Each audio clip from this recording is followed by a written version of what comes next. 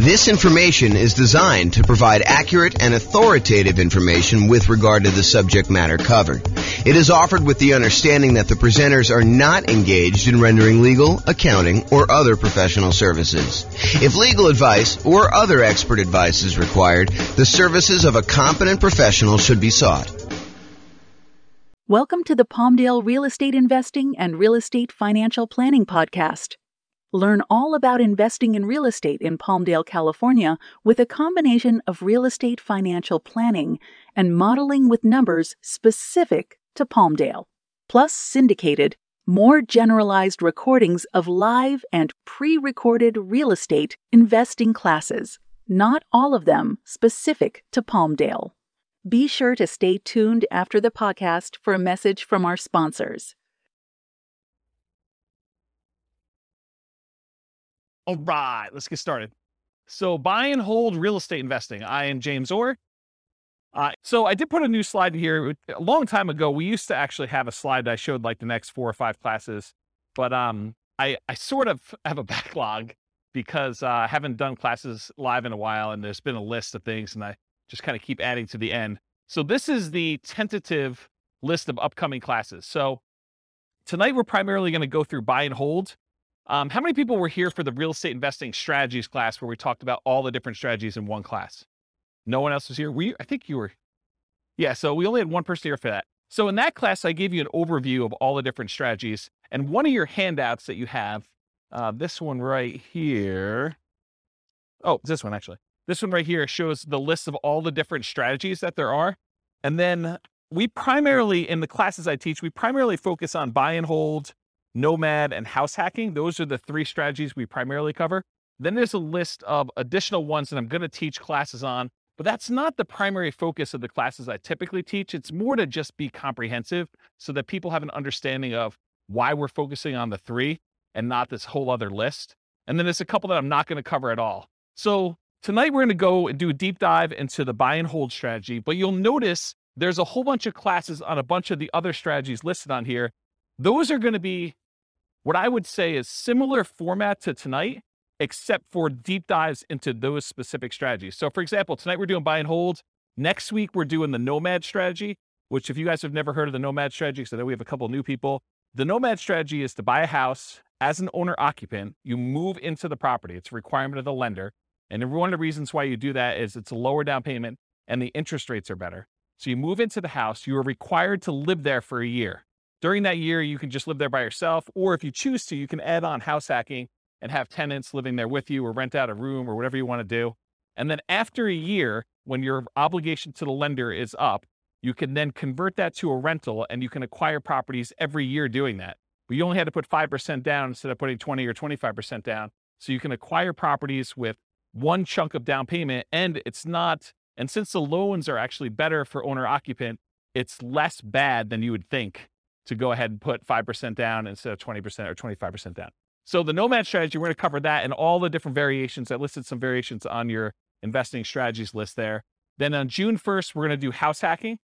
And then after that, June 8th, we're going to do the BRRRR strategy, which is buy, rehab, rent, refinance. And there's an optional 4th R, which is to repeat the process. So you can use this to kind of continue to acquire properties. So we'll talk about the BRRRR strategy. Then we'll talk about quick turn and flipping properties if you're interested in doing that as a business model. Then we'll talk about wholesaling real estate on June 22nd. And then on June 29th, we'll talk about real estate options. You guys may have heard of real estate lease options, where you lease a property and you have an option to buy. This is the strategy where you just have the option. You do not have a lease on the property at all. You're getting the rights, but not the obligation to buy a property for a fixed price. And you're basically holding on to that option. And then there's a very active option auction strategy where you get an option on a property and then you immediately market that property in order to sell it to somebody. And it's usually done through some type of bid sale or auction process on like one evening, like a Sunday evening, in order to get the highest bidder and have the property sold that way. This is really like a variation, if you want to think of it this way. It's like a variation on real estate brokerage in some ways, because a real estate brokerage, a listing contract, if you squint really hard and step very far back, a real estate contract is sort of like an option agreement in some ways, right? You have the right to then market the property and get paid a fee in order to sell it. Well, this is sort of like option auction strategy is a way to do it as a principal. So it's a variation on that theme. So that's going to be on June 29th. July 6th, tax liens and tax deed sales. That's when you buy people's tax liens or tax deeds. Like, for example, if someone doesn't pay their property taxes, you can come in and pay their property taxes, and you usually get a return on the money that you put up. And then there's a really, really small chance that if they don't do it and you wait a long enough period of time, you can actually foreclose on the property for them not having paid their back taxes. We'll talk a little bit about this tonight. We talk about stability in real estate. It's one of the kind of options on there. So that's what we've got there. So tax lien, tax deed, real estate is going to be on July 6th. July 13th, I guess it's July 6th. July 13th, creative financing, real estate entrepreneurship. That's all the creative stuff. Subject to lease option, lease purchase, wrap financing, agreement for deed, contract for deed. That whole list on there is like that big graphic in the middle. That's that whole thing. July 13th, we're going to cover all those in one night. A lot of them are really similar in the mechanics. There's a little bit of difference, but they're very, very similar in how they're structured. So we'll cover all those that night. Then July 20th, I'll try to do real estate partnerships using this format. It'll be very different than the format we usually teach partnerships, but you'll like this new one. And then the next class after that, July 27th. Oh, this is sort of like the dividing line when I'm done teaching strategy classes. So this is sort of just getting through all the strategies on that list. And it's going to be very similar to the format tonight for those. And then next one is marketing to find off-market deals. This sort of supplements all these other strategies. If you're planning on doing deals where you're not going to buy them in the MLS, certain strategies are found in the MLS. Certain strategies are found usually through for sale by owners, and you have to market in order to find those. So we'll cover a lot of marketing to find off-market deals. I'll do a 2-hour class on that. And then this is a new class I've never taught before. On August 3rd, so I've got a client right now who went under contract on a new construction property back when interest rates were really, really reasonable. Interest rates are no longer as low as they were. And so they've kind of risen quite a bit. And so he's shocked by how much the monthly payment went up because he was counting on a certain number. And now that the interest rates have almost doubled, it's a much, much higher number. And so it made me think of, this is not the only case where we can have shocks when we're a real estate investor and we're considering buying properties. So I've got a list working through that is like all the different shocks you can experience when you're buying rental properties and then what to do about them. So number one is just being aware in advance that this could happen and what you can do to prevent them up front. But then there's some other things you may be able to do while the shock is happening. So that class is all about real estate investing shocks, things that can come up while you're acquiring properties that you may not have thought of. And then August 10th is 2 new concepts that you may not have heard before, but there have been ones I've been including in the Real Estate Financial Planner software for a while, and ones that someone mentioned a couple weeks ago. Was that you, Steve, that was mentioning those? Yeah. So there's these 2 concepts. One is cash flow resiliency, and the other one is equity resiliency. So cash flow resiliency, the basic idea is how much can your rent on a property drop before you have negative cash flow? So how resilient is the cash flow you have on your rental properties, on your whole portfolio? You can do it on a single property, but it's much more meaningful on the whole portfolio. And then equity resiliency is how resilient are you in your portfolio with equity when you have prices drop?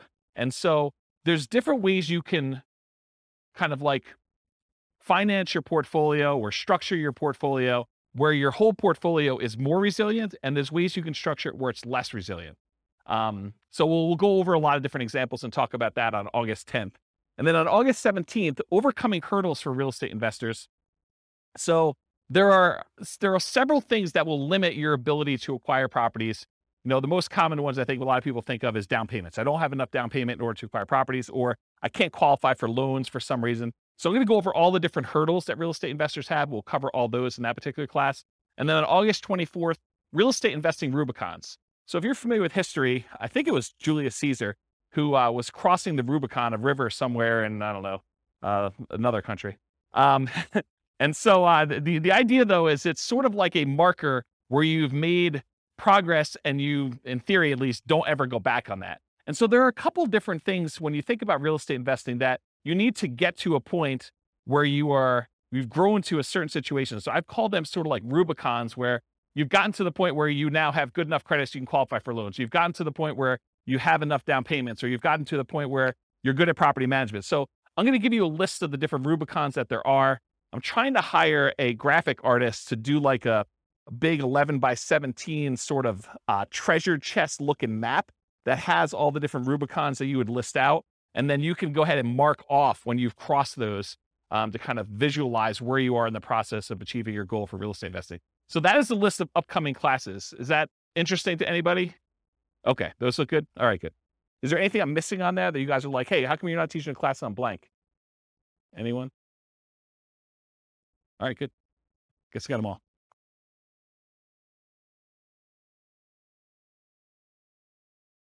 Oh yeah, I've been teaching classes for like 18, 19 years.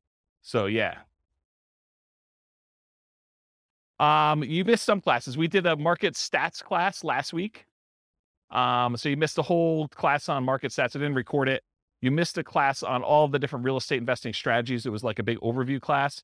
Then before that, I did a class on, I think I did the deal analysis spreadsheet class where I walked you through what all the fields were and how those fields worked out. Did I do any other live ones? That was it, right? I think those are the live ones that I've done since I came back. And then I think earlier this year, I did one on real estate, financial independence, retire early budget spreadsheet, where you can actually calculate out your minimum target monthly income for retirement and your ideal target monthly income for retirement. So I have classes on that. And then I released a brand new spreadsheet for deal analysis, which you'll see part of it on there too. So, but yeah, there's a whole bunch of classes. I think we have close to 200 class recordings posted on the website. So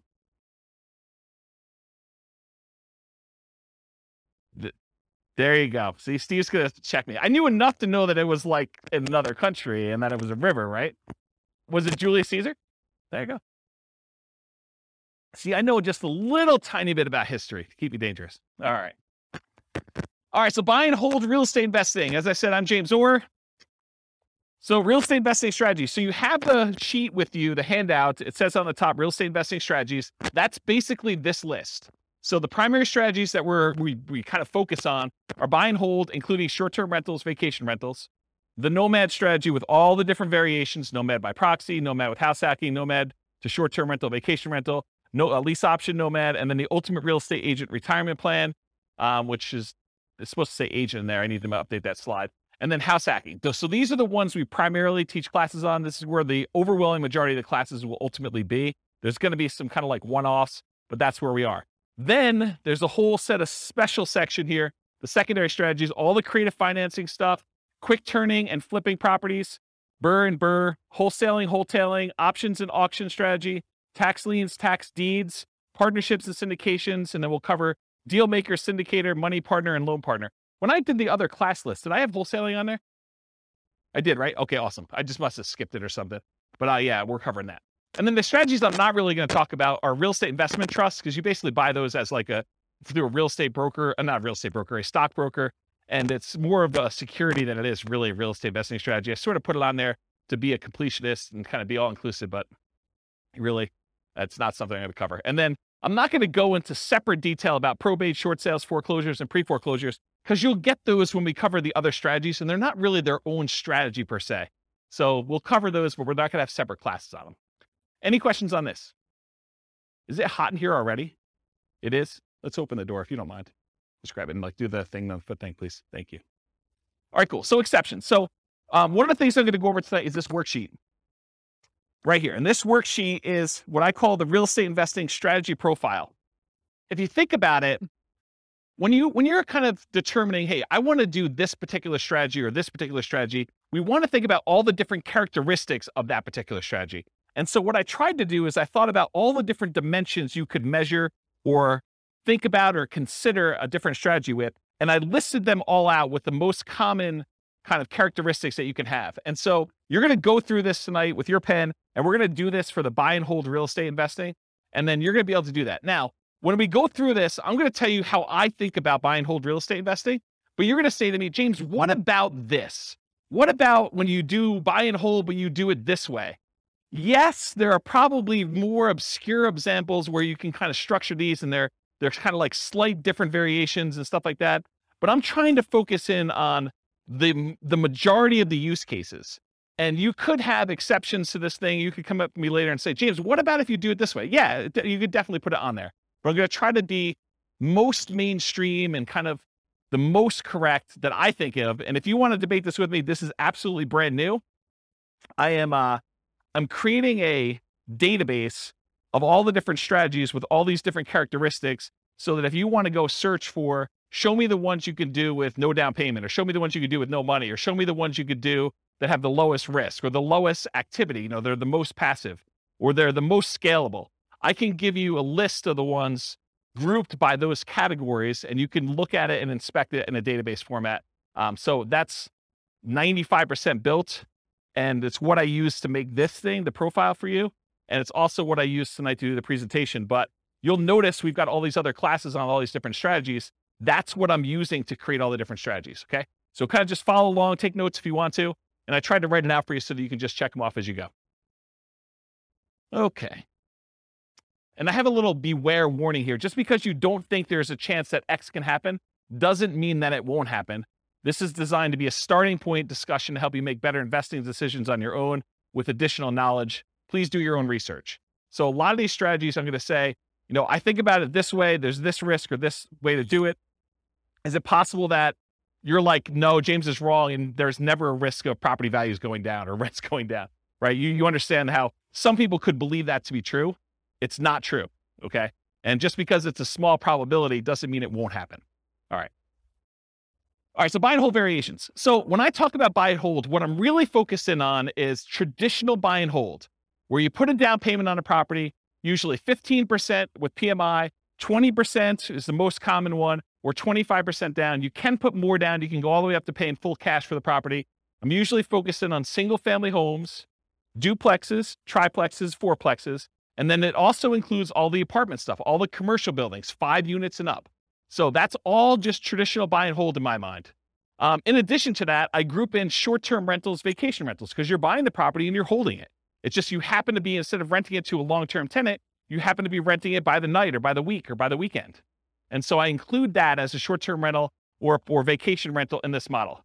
Now, is it a stretch to think about buy and hold as, I'm going to buy a building and I'm going to do assisted living, or I'm going to buy a building and I'm going to offer a specific service? It sort of gets on the edge of, okay, you're doing a business, you're doing an assisted living business, but you also just happen to be buying real estate. So you could say, okay, I'm doing, storage units. Storage units, I guess, is buy and hold, but it's not really what I traditionally think of. So could you kind of classify it as buy and hold? Yes.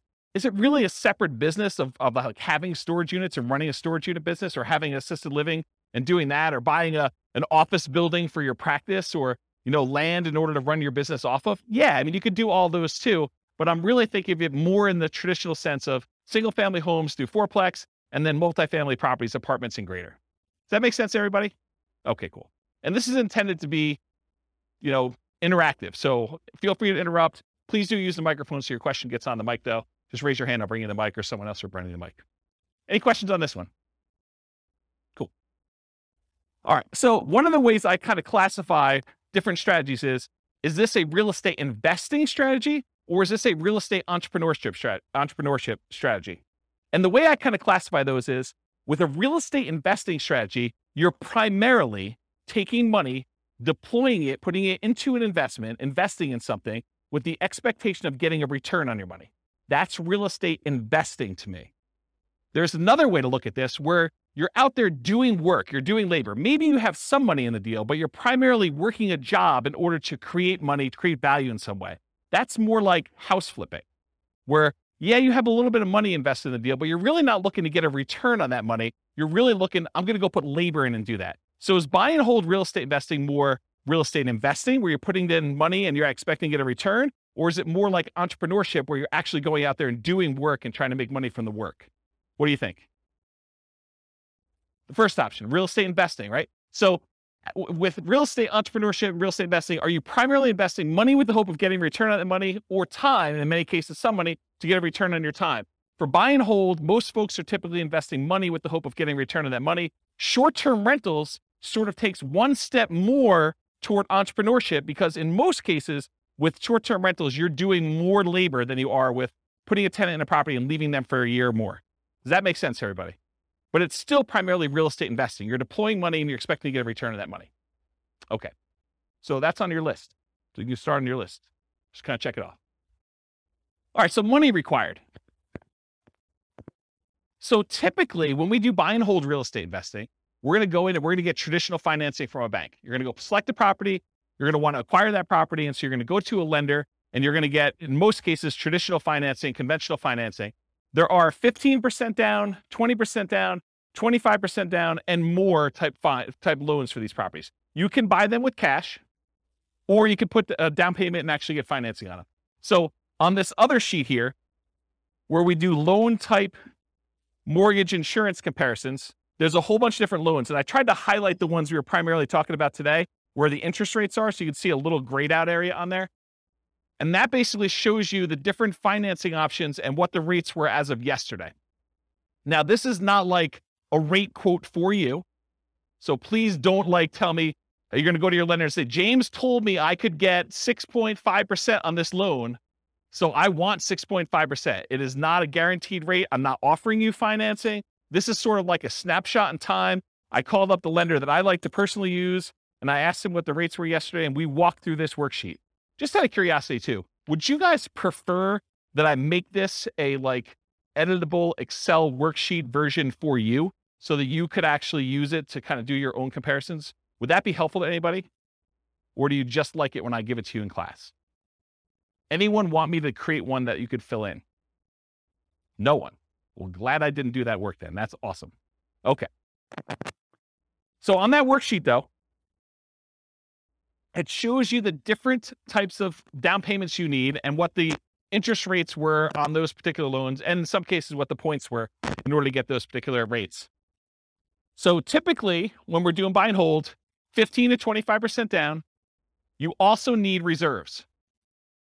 It would, and I know I'm sensitive every time I do this, but you would be stupid to invest in real estate without reserves.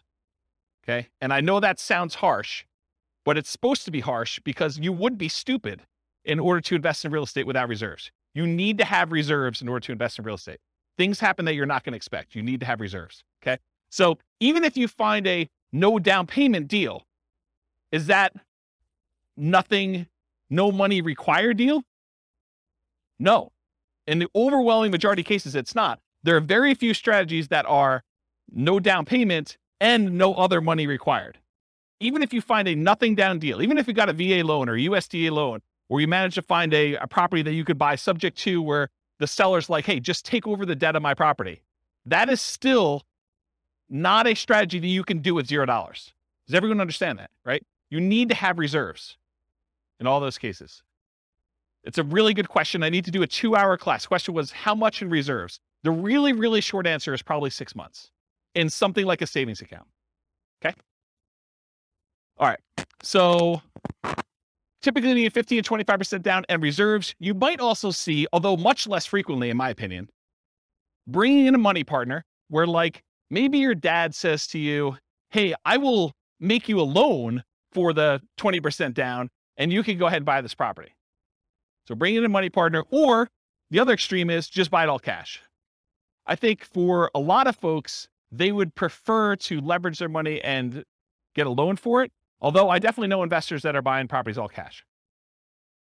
Okay, so this applies to both buy and hold, like traditional buy and hold, and short-term vacation rentals. In addition, there is a kind of subset to this that when you're doing a vacation home short-term rental, there is an owner-occupant second home or vacation home loan that you can get with 10% down. So that would be the exception. You could actually go buy a property where it's a vacation home to you and you're going to rent it out, 11 and a half months of the year other than what you're going to stay in there, and you can get that with 10% down.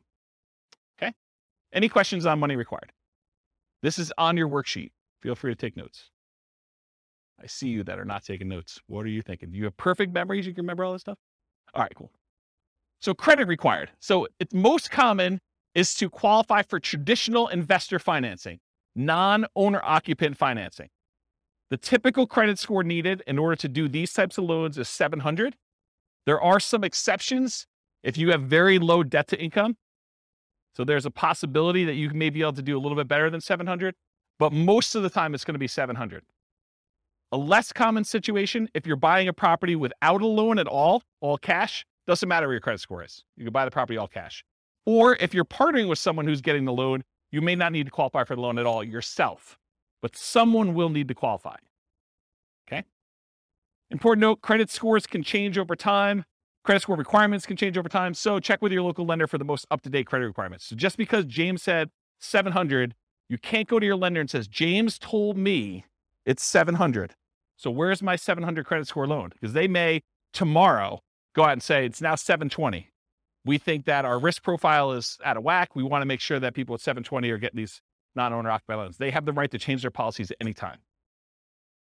Individual lenders can, and also the companies that are, or organizations that are buying the loans in the secondary market can require that the loans that they're selling them have to have higher credit scores too. So it can work as either an overlay, that's if the individual lender just adds that as an additional requirement that they're requiring, or it could be from the quasi-government organizations that are buying the loans in the secondary market or the investors that are buying the loans. Any questions on credit required? You guys are a quiet group tonight. Okay. All right, skills required.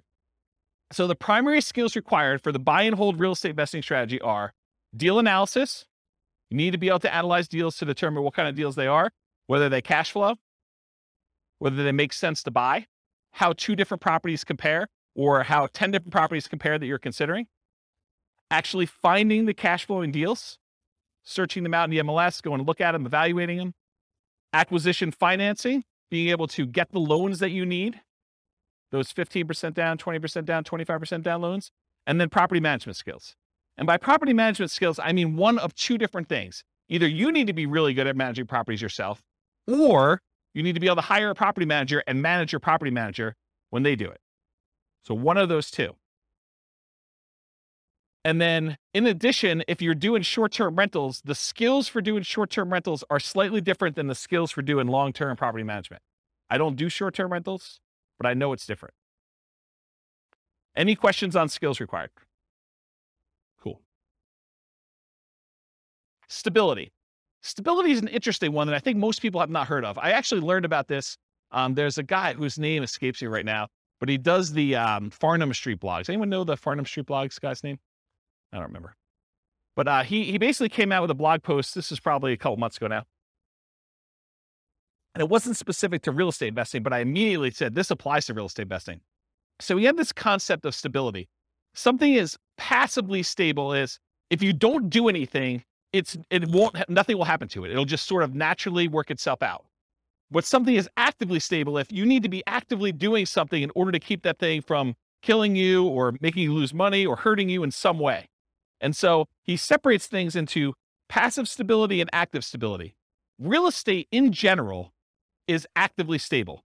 You can't just buy a property, even the vacant land, and just let it sit. If you don't do anything to your vacant land, you will lose that vacant land eventually because you have to pay taxes on it. So you have to, by the even most extreme example of, I buy vacant land, I don't do anything, you will lose that property if you don't pay taxes on it. Okay? Now, as you move down the spectrum, if you are doing fix and flips, it is very active. If you don't actually do something with your fix and flip, you'll lose the property. In most cases, if you're doing a hard money loan, to the lender. Lender's going to come in after 6 months or a year, and they're going to take the property. So it's very active in that way. But even buy and hold, I would say, is an active stability. If you don't do something with your property, if you don't put tenants in there or manage your property manager, pay your taxes, pay your mortgage on it, pay your insurance, do all these things that you need to do, you will lose the property. And so I kind of started measuring real estate strategies on this spectrum of how active they are or how passive they are on the stability scale. And so buy and hold is actively stable. Short-term vacation rentals is a little bit more actively stable, in my opinion. In general, real estate investing is actively stable. However, some strategies and choices are more active than others. I'll give you another couple examples. Amortizing mortgages versus balloons and interest-only loans. If you get an amortizing loan, a loan that if you make all the payments for whatever time period, 15 years or 30 years, it will pay itself off. That is less active than if you get an interest-only loan that has a balloon, or you have, well, let's just use interest-only loan. So if you have an interest-only loan, at the end of the period of time, you still owe that amount on it. If you don't do anything with it, they're going to foreclose. So it's more active in that way. The other one actually gets paid off. What about buy and hold versus fix and flips? I think we talked about. Or lease options. If you don't put tenant buyers in those properties and kind of keep on them and help them buy the property, Or if they don't buy the property, replace it with another tenant buyer who could possibly buy the property. You're gonna lose the property, or you're gonna lose money. Funding retirement via cash flow versus appreciation, debt pay down. So in retirement, one of the strategies, we did a whole class on this. I think it was called cash flow versus appreciation, where I had two different kind of like avatars, and one of them was going to use, one of them was in a market, a real estate market that had more cash flowing properties. Another one was in a real estate market that didn't have very good cash flow, but it was highly appreciating. And so they were going to, kind of see if they could fund retirement by through the cash flow on the properties, or fund retirement by using the equity they had in their property from appreciation. Well, funding your retirement via cash flow is more passive, still actively passive, but it's more passive than it is actually trying to do this with appreciation and debt pay down. Because with the appreciation debt pay down, you have to do stuff. You have to either sell properties, we have to do cash out refinances, we have to do stuff in order to get at the money in the property. It's hard to access that. Okay, those are examples. Any questions on this concept? Does that make sense? All right, cool. Scalability. So did anyone listen to the class I did on Real Estate Investor FIRE, where I had this slide? But it was a different version of that. It wasn't the class where you guys yelled fire at me. It was the one I did on a webinar. And I talked about all the different stages of FIRE and the phases of FIRE, and I broke that out. So this is a slide from that whole class. I'll try to cover it very quickly. But the idea is that there are certain strategies that will get you to certain dollar amounts. So if you think about real estate investing is remarkably good at getting you to about this is one of those things where there's lots of exceptions and people could argue with me, but about that decamillionaire level. Okay. Really easy to get you to $1 million net worth, relatively easy to get you to this decamillionaire kind of thing. But if you want to become a 100 millionaire or greater, real estate becomes a lot harder to get you there. Okay. Partially because you're limited in the number of loans and the types of loans you can do unless you have exceptional income and exceptional assets to begin with. So it becomes a harder strategy to do that. And what this chart shows, I'll kind of jump ahead to show you what it is, but this breaks down the net worth and like what percentage of it they have in stuff like other assets, mutual funds, stocks, fixed income, managed assets, and real estate is one of them. So it shows you the percentage of their overall asset base that they have broken out by how much net worth they have. And so when you have a 10K net worth, not a lot of people have much real estate at all, because 10K is pretty low. But for the 100K net worth, they have a pretty decent sized real estate equity. And then up to this 1 million thing, real estate becomes a relatively significant percentage of that, of their net worth. And then getting up to this 10 million, real estate becomes a pretty significant thing. But then you'll notice over time, real estate actually declines. The amount of real estate that you have as a percentage of your net worth actually goes down. And so when you think about scalability, certain strategies are much more likely to get you to the point where you are scalable. So for example, let's think about this as an example. Is it easier to get to a $1 billion net worth running a flipping business where you're trying to buy properties, flip them, and make money? Are you going to become a billionaire doing that? What do you think? Probably not. Do you think let's even use 10 million. Are you going to get to a $10 million net worth flipping properties and making $25,000, $30,000 a flip? It's going to be hard to get there. Would it be easier to get there if you were buying rental properties, buying $400,000, $500,000 rental properties and acquiring a bunch of those and letting them pay off over time, letting the whole asset base appreciate, letting your loans get paid down if you have loans, getting cash flow on those properties and reinvesting it and acquiring more rentals? Are you more likely to get to a $1 million or $10 million net worth doing that than just doing jobs where you're flipping properties and making $25,000 or $30,000 a pop? Can you see how certain strategies are more scalable than others to get to certain levels? Does that make sense? Okay. So in my opinion, the buy and hold real estate investing strategy tends to be one of the better scaling real estate investing strategies that there are. Of all the different ones we're going to cover, especially the ones that are much more active, where they're more entrepreneurial, buying properties and using it as a wealth building tool is a relatively good one. But even that has limitations. It's really, if you're doing buy and hold, you're much less likely to get there to get to like this 100 million or, billionaire type status if you're doing that. So it's scalable to a point. Really, really good at getting 1 million to 10 million, in my opinion. Okay. Any questions on this? There's another like 10 minutes on this particular chart in that other class, which maybe I'll put a note in the show notes or something for the recording. Okay, risk exposure. So another way we want to measure real estate investing strategies is think about how risky they are. And one of the things I like to think about when I think about risk are, what are the risks of doing this particular strategy? So for buy and hold real estate investing, I consider this sort of like a medium risk real estate investing strategy compared to some other ones. There's ones that are much lower risk. There are ones that are much higher. So what risk do you have when you do buy and hold real estate investing?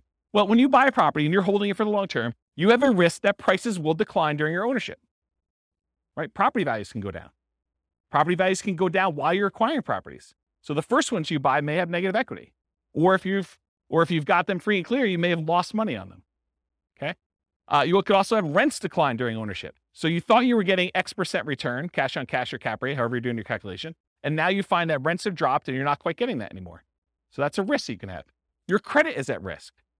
If you actually go buy properties using financing and something goes wrong with the property where you have to jettison, or something goes wrong with you and you can no longer, continue to make payments on the property and you lose the properties to foreclosure or short sale or something like that, your credit is at risk for doing this strategy. That is not true with every other strategy. So it's a buy and hold strategy risk. You also have all the typical tenant property management risks.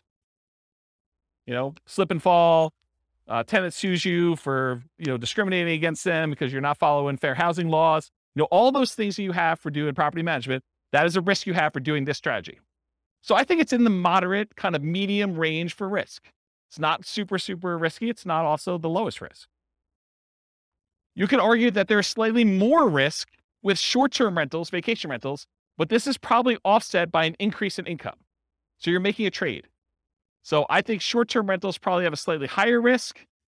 But I also would say that short-term rentals have an additional risk, the risk of an additional risk of changing policies. Like we're seeing HOAs and some cities kind of change their policies about allowing short-term rentals. So you don't have that risk as much with long-term, year-long lease type tenants.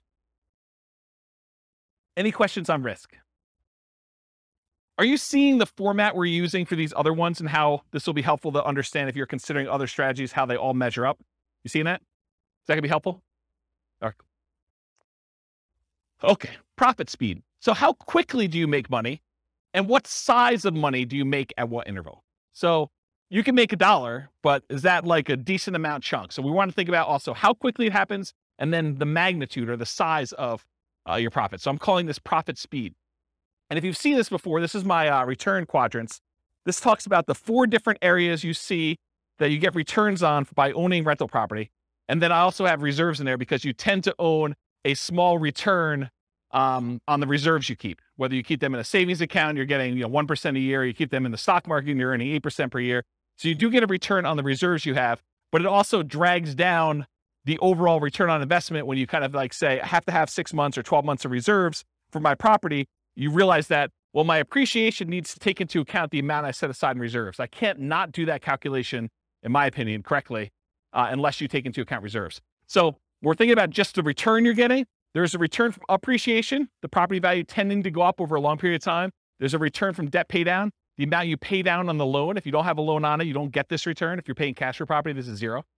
So you get these 2 returns. These 2 returns are what I call cash later returns. So all the stuff on the left is the stuff that you get later, because you can't usually access appreciation or debt pay down until you either sell the property or you do a cash out refinance. So these ones on the left-hand side are the returns you get later, cash later. The ones on the right are cash now returns. So cash flow, the difference between the rent you're collecting on the property or other income you're collecting on the property minus all of your expenses, including vacancy, taxes, insurance, maintenance, your mortgage payments. Did I forget any? Basically, it's all those, okay? So cash flow is the net difference between what you're bringing in and all of the expenses you have in your property. That's cash flow. And then by owning a rental property, you also get tax benefits, which it's depreciation. I call it cash flow from depreciation, though, when we take the gross amount of depreciation you have and you multiply it by your effective tax rate to give you an estimate of how much actual cash you will receive back on your taxes, either in your monthly paycheck or your weekly paycheck from your job, if you decide to change your exemptions, or at the end of the year when you file your taxes where you get a big lump sum, you'll get some money back. I call that cash flow from depreciation. The ones on the right are cash now. You get the cash flow at whatever interval you're collecting rents minus your expenses. So usually monthly, unless you're doing some type of short-term rental, then it's weekly, wherever they do the payouts for your kind of platform that you're using for that. And then the tax benefits, you can collect those with your paychecks every week, every 2 weeks, every month, or at the end of the year when you do your tax return. But it's not like you have to wait a long time like appreciation debt pay down. So these are more cash now. These are cash later. When you have regular buy and hold rental properties, you tend not to get these short-term, but these tend to be the bigger numbers. Your appreciation on a property tends to be larger than your cash flow, just in general. It's not always that way. And then your debt pay down tends to increase over time. As you pay down a 30-year mortgage, it just gets larger over time, but it tends to be a bigger number too. Then your cash flow, although as interest rates rise, this gets smaller. I want to point that out. So cash flow and tax benefits, these tend to be relatively smaller numbers, unless you're doing a free and clear, and then your cash flow number should be much larger. But you're doing these tend to be smaller numbers, but they tend to be more quicker. So as far as like profit speed, with buy and hold real estate investing, you typically can start seeing cash flow within 30 days. You buy the property, you acquire it, you put the tenant in there. It's relatively quick. Rents and security deposits are typically paid in advance. So a lot of times someone pays rents at the first of the month for the month that's coming up. They're not paying it in arrears. They're paying it in advance. So you're going to get that up front. And usually you require a security deposit before they move in. So you'll see some money up front. Short-term rentals and using property manager can slightly delay the time to producing cash flow. If you've got a property manager in there, it takes them a while for them to receive the money, do all the accounting, and then pay you out on the 15th or the 30th or whenever they decide to pay you out. So there's an additional delay when you do that. Then whatever platform you use for your short-term rental, I'm sure there's some type of delay in there too. It's not like they're doing the deposit and giving you the money same day. Okay. I don't do short-term rentals, but that's my understanding. Anyone do short-term rentals here? Okay. Usually a percentage return of amount invested, cash on cash, return on investment, or cap rate. So when you're thinking about like the order of magnitude, a lot of people throw around numbers like, I'm getting a 5% cash on cash or 10% cash on cash, or in some extreme cases, maybe they're doing a 100% cash on cash return on investment. That's the number that you are getting on the investment size, the amount of cash you put in the deal. Or cap rate is the return you're getting if you did not have a mortgage on the property, but after all of your other expenses. That's what cap rate is. Okay. I talked about cash flow from depreciation. You also typically see the wealth building through the stuff on the left. The appreciation and debt pay down portions tend to be your kind of wealth building part of the profit speed for buy and hold. Any questions on this one? Awesome. Finding deals. So how do you find buy and hold deals? I kind of break it up into two categories. One of the most common, most likely ways you're going to find deals, and then the kind of like more unusual, but still common enough that I think I should mention them sort of things. And that's these. How do you find deals? I used an example when I taught the real estate investing strategies class where I talked about all the strategies, this idea of looking for an alligator. It is possible for you to find an alligator if someone recently flushed one down the toilet and you happen to be in the sewer in New York City. You could possibly catch an alligator down there, right? You could find one. This is like the unusual, exceptional case. But if you're looking for an alligator, and the alligator is representative of the type of deal you're looking for, if you really want to find an alligator, you're probably more likely to find one if you go to Florida. And probably more specifically, if you're looking for alligators, you might want to look in the Everglades. Okay, so if you think about deals and where you're going to find them, think about this alligator story. So where are you most likely? What's the Everglades version of buy and hold? Multiple listing service. That's the overwhelming majority of properties. It has the largest number of properties available. You're typically going to find them in there. And this could be, if you're doing commercial properties, it could be something like LoopNet or something like that. Or it could be just your local MLS if you're buying single family homes, duplexes, triplexes, fourplexes, and that's what's normal in your marketplace. Okay, so MLS is one. And the next one is this group of for sale by owners. And I break for sale by owners down into two different groups. For sale by owner is a seller who is selling the property without the help of a real estate agent. They're selling it for sale by owner. And there are two different kind of main categories. Category number one is somebody who is actively selling their property for sale by owner. They are trying to sell. They put up an ad. They've, put it on Zillow or what other marketplaces they have. They put a sign in the yard. They're actively trying to sell their property. That is an actively marketed for sale by owner. But then there's the other group. They're the hidden for sale by owners. It's a seller selling without the help of a real estate agent, but maybe they are not actively marketing their property. Maybe it's sort of like if you approach them and said, hey, would you like to sell your property? They'd be like, yes, I would. but I wasn't otherwise trying to sell it. I didn't have it marketed for sale. I didn't have a sign in the yard. Didn't have it up on Zillow. Maybe you had to send out marketing in order to find them. Maybe you were out networking and you did it, but it's some other way where they're hidden and you had to find them another way. And usually those other ways are either through marketing or networking. Those are the most common strategies for finding properties for buy and hold. Unusual methods, wholesalers. Not that a wholesaler can't find you a deal. It's just the number of wholesalers that there are out there and the number of wholesale deals that they're finding is just a really small portion, right? So you may be able to go find a wholesale deal. However, it's like, if you want the best selection, could you go down to the local, gas station and get something that you need? But if you want to have a selection of 30 different versions of that thing, you're probably not going to the gas station. So the gas station is sort of like a wholesaler. Maybe they have one, but the MLS is sort of like the supermarket, where now you have a whole shelf full that you can pick different types, and you get to choose whichever one is best, and you can make a selection. Okay? So unusual methods, wholesalers. Any questions on finding? Did you use microphone? Here. Are you talking about Redfin, Zillow? Do they come under MLS? So Redfin or Zillow could actually include both of these. So it could be that the real estate agents' properties are listed from the MLS on Redfin or Zillow, but also the for sale by owners can also list their properties as a for sale by owner on Redfin or Zillow. So it could be both. So that's sort of like an aggregator for where you're doing it. But ultimately, the source is either the MLS, all the agent stuff, or for sale by owner, actively marketed in that case. Right? Okay, cool. Any other questions? Yeah, hey, John. I've got a two-part question. On the for sale by owner, Yep. Is that typically, do they want more money or less money than if they were going through a realtor? And also, the second part of my question would be risk. Yep. If I use a realtor, you guys cover all the hidden stuff. If I'm dealing directly with a homeowner, seems a little more risky. Yeah. So really, really good questions. Here's put it down for a second. So awesome questions. So the first thing about price, it's all over the place. I would say that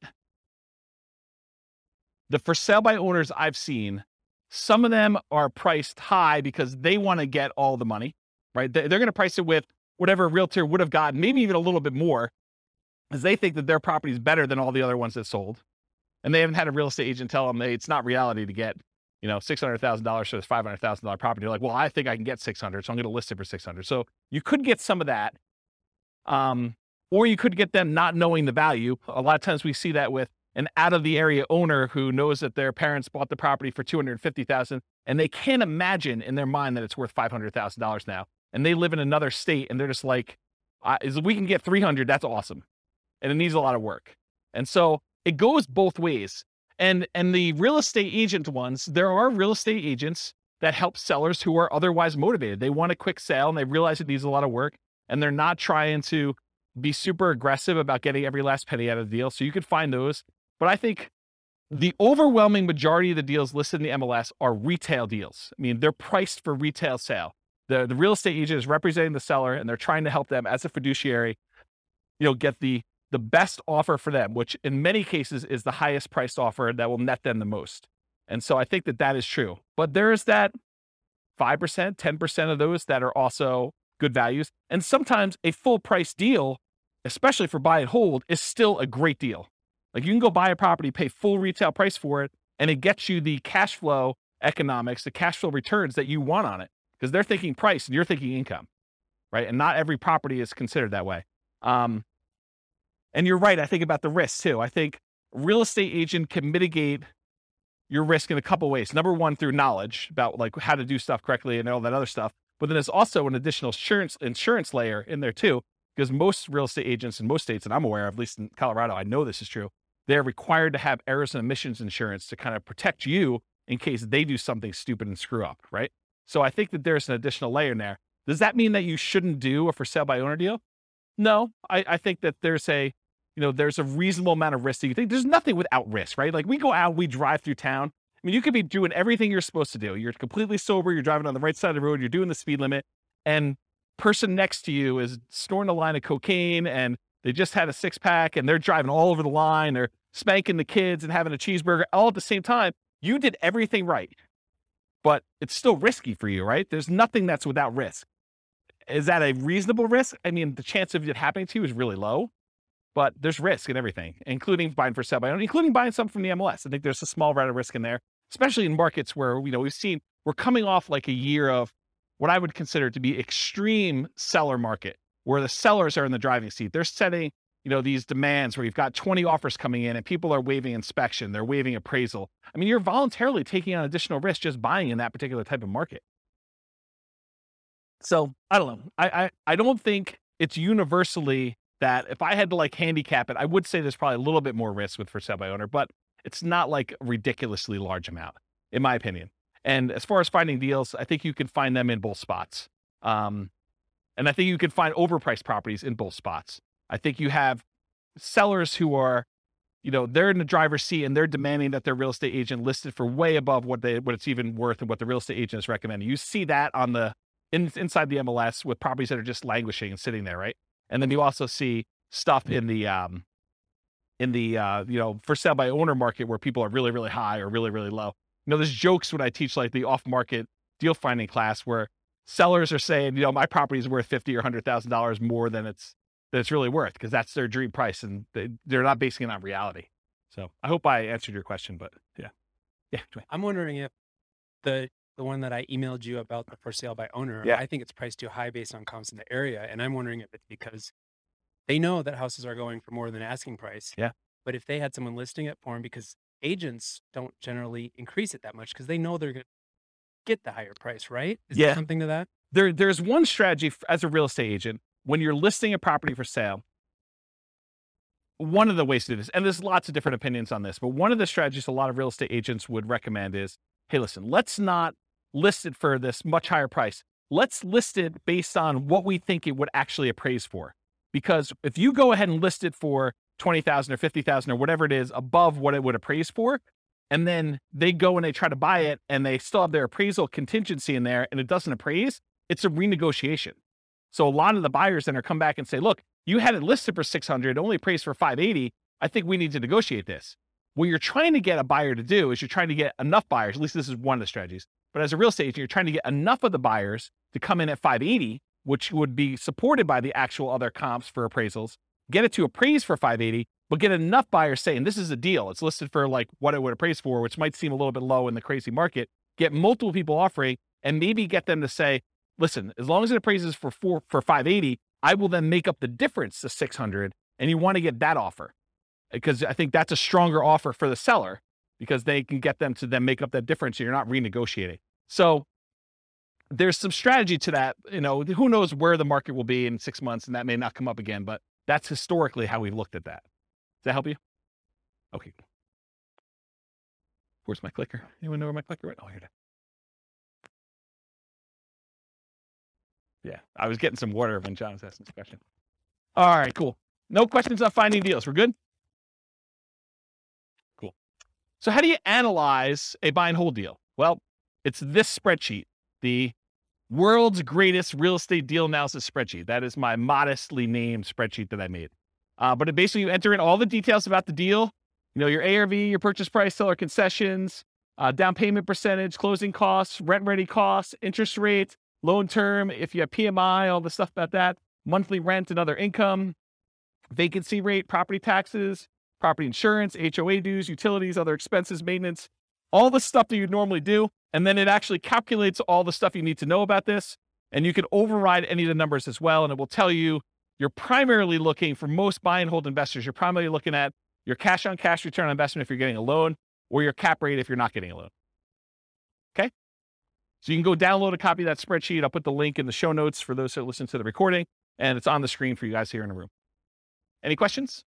Everyone have the spreadsheet? Anyone not have the spreadsheet yet? Okay, you guys should have it. Okay, good.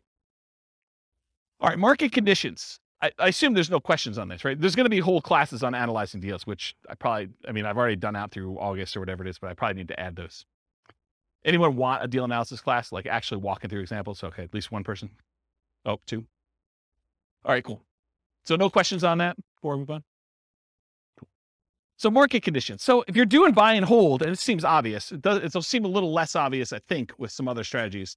But what are the market conditions you typically want to see if you're buying properties and holding on to them forever? Well, ideally markets with good cash flow.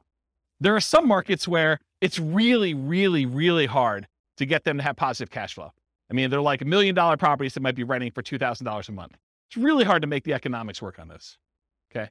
So you want a market ideally that has good economics with cash flow, and markets where you have strong appreciation and strong rent appreciation, where the property values are going up and rents are going up. You don't want to be buying in a market where there's a mass exodus and it's causing a glut of houses on the market and people are chasing the price to the bottom just to get theirs sold before all the other ones get sold. And so the prices are dropping. And maybe there's so many houses for rent that the rent prices are doing the similar thing where they're trying to get lower and lower rent just to get them occupied, because better to get $600 a month than zero. Okay. So ideally you want a market that has a lot of demand, where prices are going up and rents are going up, because that's really where you get your long-term wealth building from with buy and hold. But then you also want cash flow. Market challenges, markets with significant negative cash flow with reasonable down payments. In most cases, I can make almost any property cash flow if you buy it cash, right? If you don't have any financing on it, all you got to do is overcome taxes and insurance and maintenance on the property. And so that's a pretty low bar for most properties.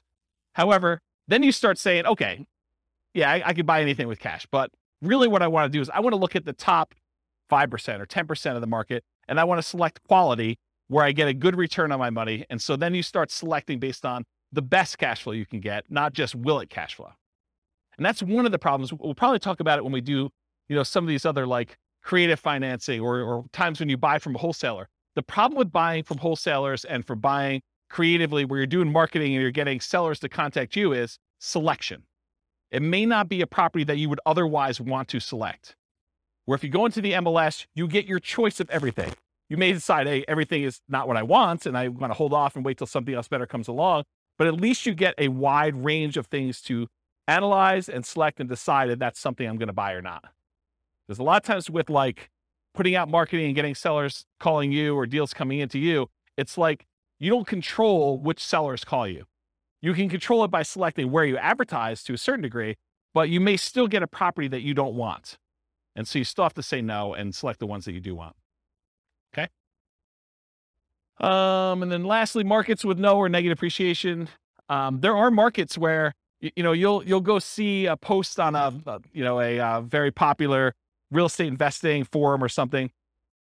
And you'll be like, hey, look, this deal is, this, you go look at a post from 10 years ago and they're talking about, $100,000 property in a certain city.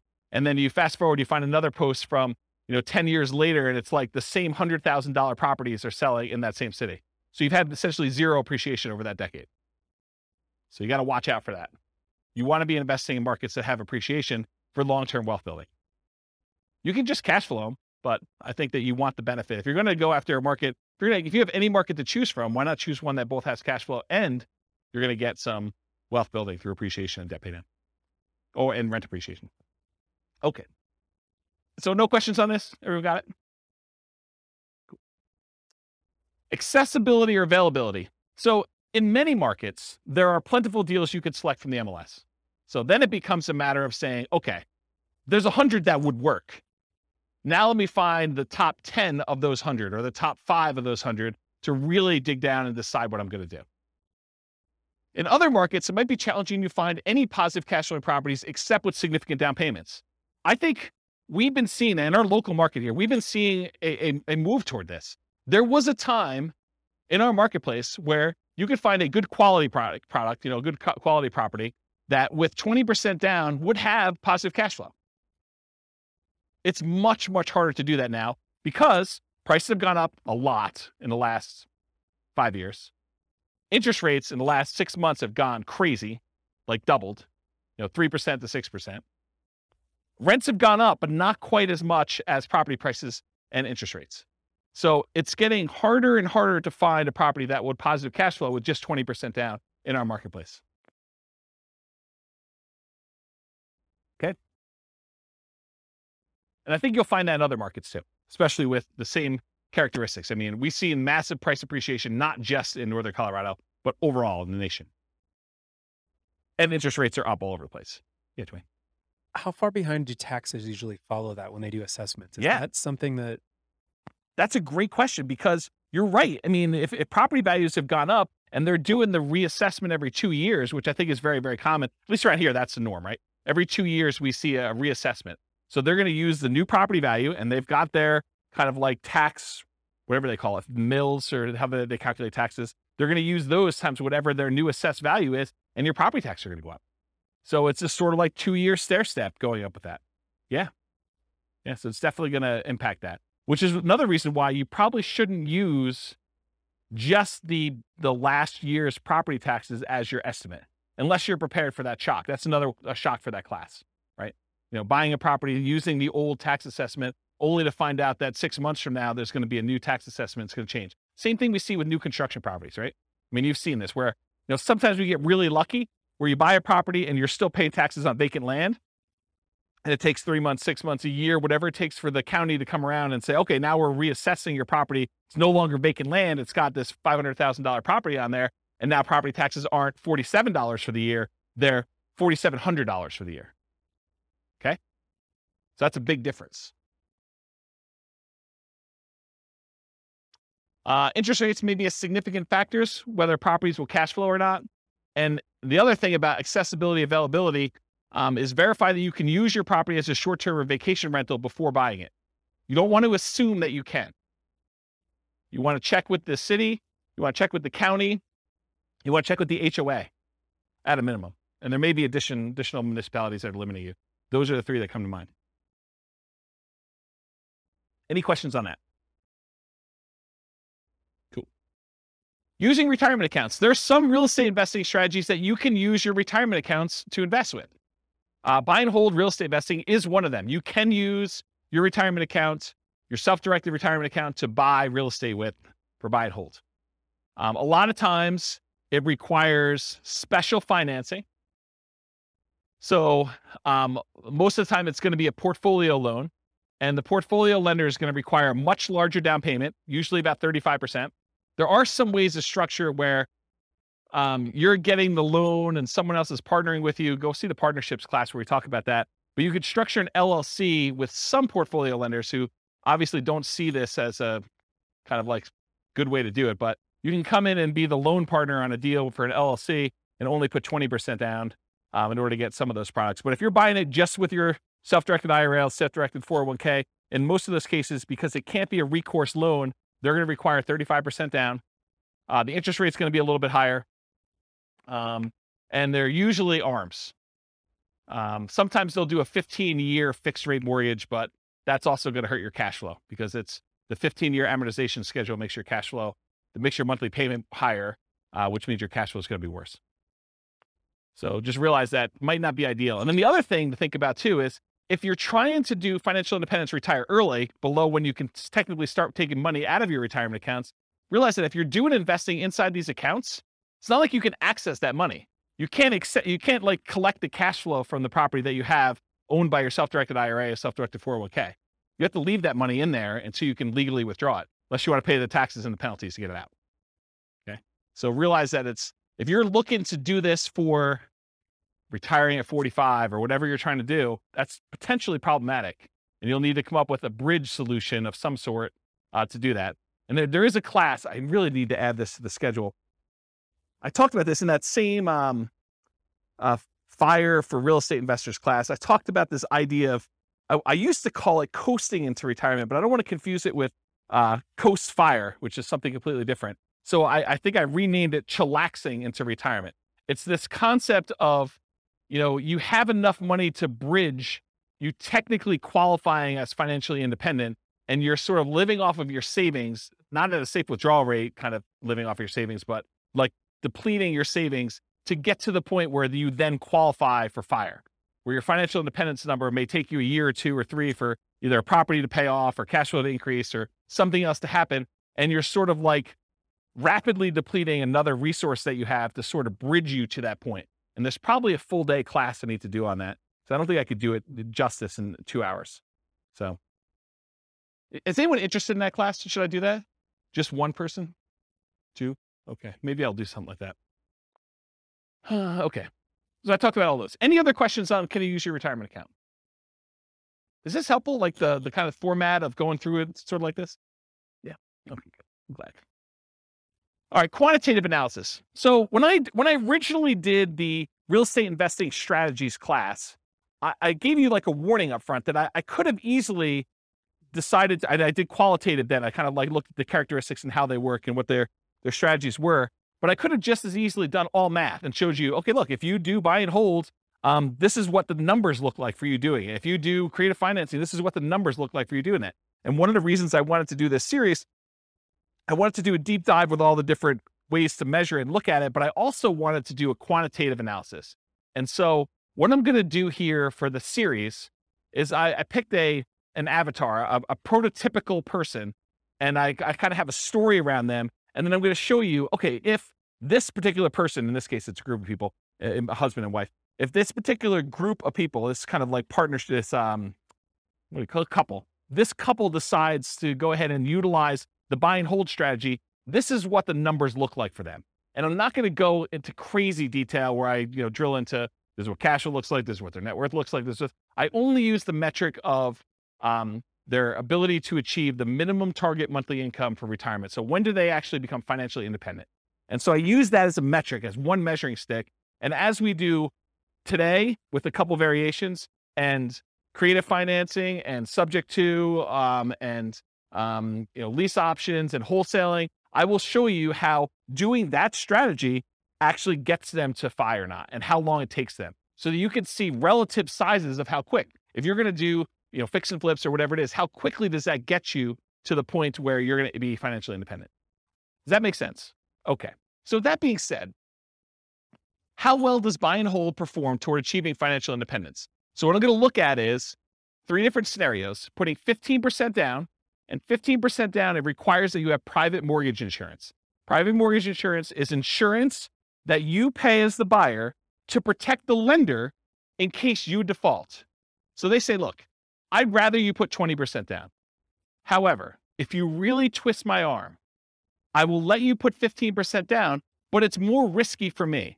So what I'm going to require is if I let you put 15% down, you need to pay this third party that if you then default, then they will make me whole for the difference.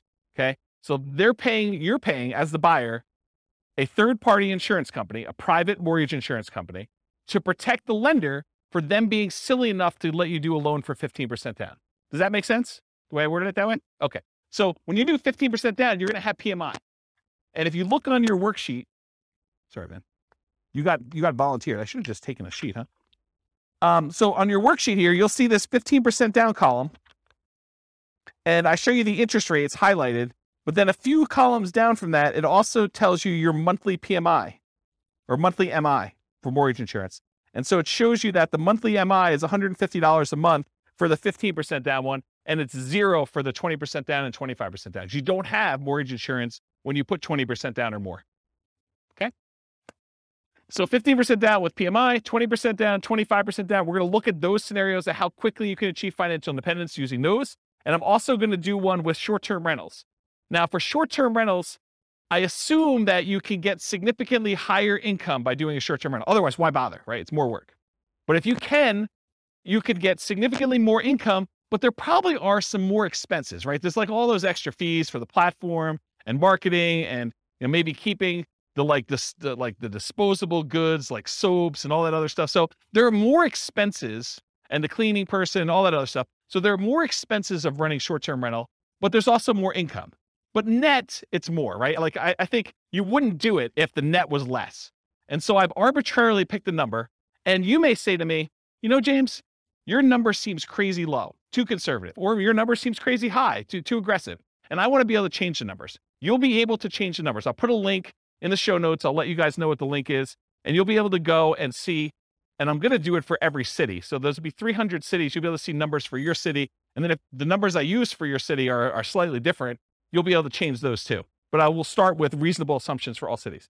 Then you'll be able to go in and say, look, it's not 25% more than what we're getting with regular rent for doing short-term rentals, it's actually 50% more, 100% more net after all expenses. And so you can go change those assumptions and then see how it impacts whether or not they achieve financial independence. For tonight, I have the assumptions up here in a second. I did use 25% more. And I also increased maintenance on it as well. So you'll see how that plays out. I also mentioned here, in many cases, there's usually more work involved for short-term rentals. So part of the increased income you get is your labor. You should think about that in terms of dollars per hour. So the differential you're getting above and beyond the work you would need to do as a regular long-term tenant in the property, you need to think about that as, okay, I also need to figure out that I'm also putting in an extra X number of hours, 5 hours a month or whatever it is. And so I need to take that money out and calculate what that means to me. You may be willing to do that though, because you're saying, look, if I can get this extra cash flow, I don't mind doing the 5 hours. That's worthwhile for me. Okay. So it's up to you to decide that. So any questions on this before I start going into some numbers? I'm moving toward numbers. I'm going to show you my assumptions here. Any questions? Okay. All right. So financial independence. So earlier this year, I did a class, I think it was called, Financial Independence Retire Early Budget. And in that thing, I did a walkthrough where I walked you through how to do your own budget to determine what your minimum target monthly income in retirement is. That's like lean fire, for those of you that are kind of familiar with that concept, or your ideal target monthly income in retirement. That's sort of like your fat fire or full fire number, okay? So I walked you through, you kind of walked through all your different expenses, your mortgage, taxes, insurance, HOA, and your own personal property, vehicle payments, all that stuff that you have there. And then I calculate your amount that you need in order to be able to achieve financial independence based on your expenses for kind of two different groups. So I'll put a link to be able to download the spreadsheet, maybe watch the video on there. So you'll want to know your number, but I used for them, I think $5,000, which I'll show you the assumptions for in a second here. But in order to achieve financial independence, it really consists of three parts. So how do you know if someone has enough assets coming in to support them in retirement? There are really three inputs for this. Input number one is passive income coming from things like Social Security, pensions, or annuities. Those are the three most common, but it's all the passive income you've got coming in from that. The second one is any cash flow you have from your rental properties, net of all expenses. So this is not just rent minus mortgage payment. It's rent minus taxes, minus insurance, minus maintenance, minus vacancy, minus mortgage payment. All of the expenses on your property have to be subtracted out. And then that number is the cash flow you can use to determine whether or not you qualify as financially independent. And then the third one is any money invested, not the equity in your property, that's already being included somewhere, but any money you have invested in stocks or bonds or mutual funds or things of that nature, times whatever you believe to be a safe withdrawal rate. Safe withdrawal rate is the amount of money, in theory, that you can safely remove from your investments each year and, in theory, not run out of money. Okay? Usually it's around 4%. Some people more conservatively will use something like 3% or 3.25. The guy who came up with the rule before we saw this massive uptick in inflation had came out publicly and said it's actually over 5% now, which I always scratch my head and say, that seems really aggressive. But I mean, what do I know? But if you look back at historical data, there was the 4% safe withdrawal rate study by the three professors from Trinity University. They did a bunch of back testing on historical data with the stock market and bonds, and they came and said that with a very high probability of success, very low probability of failure, that taking 4% of the amount of assets you have invested in stocks and bonds at different ratios, they did a whole table, so you can go look at the report if you want to. I think it's called the Trinity study. But they said that 4% is a relatively reasonable number to use based on historical data.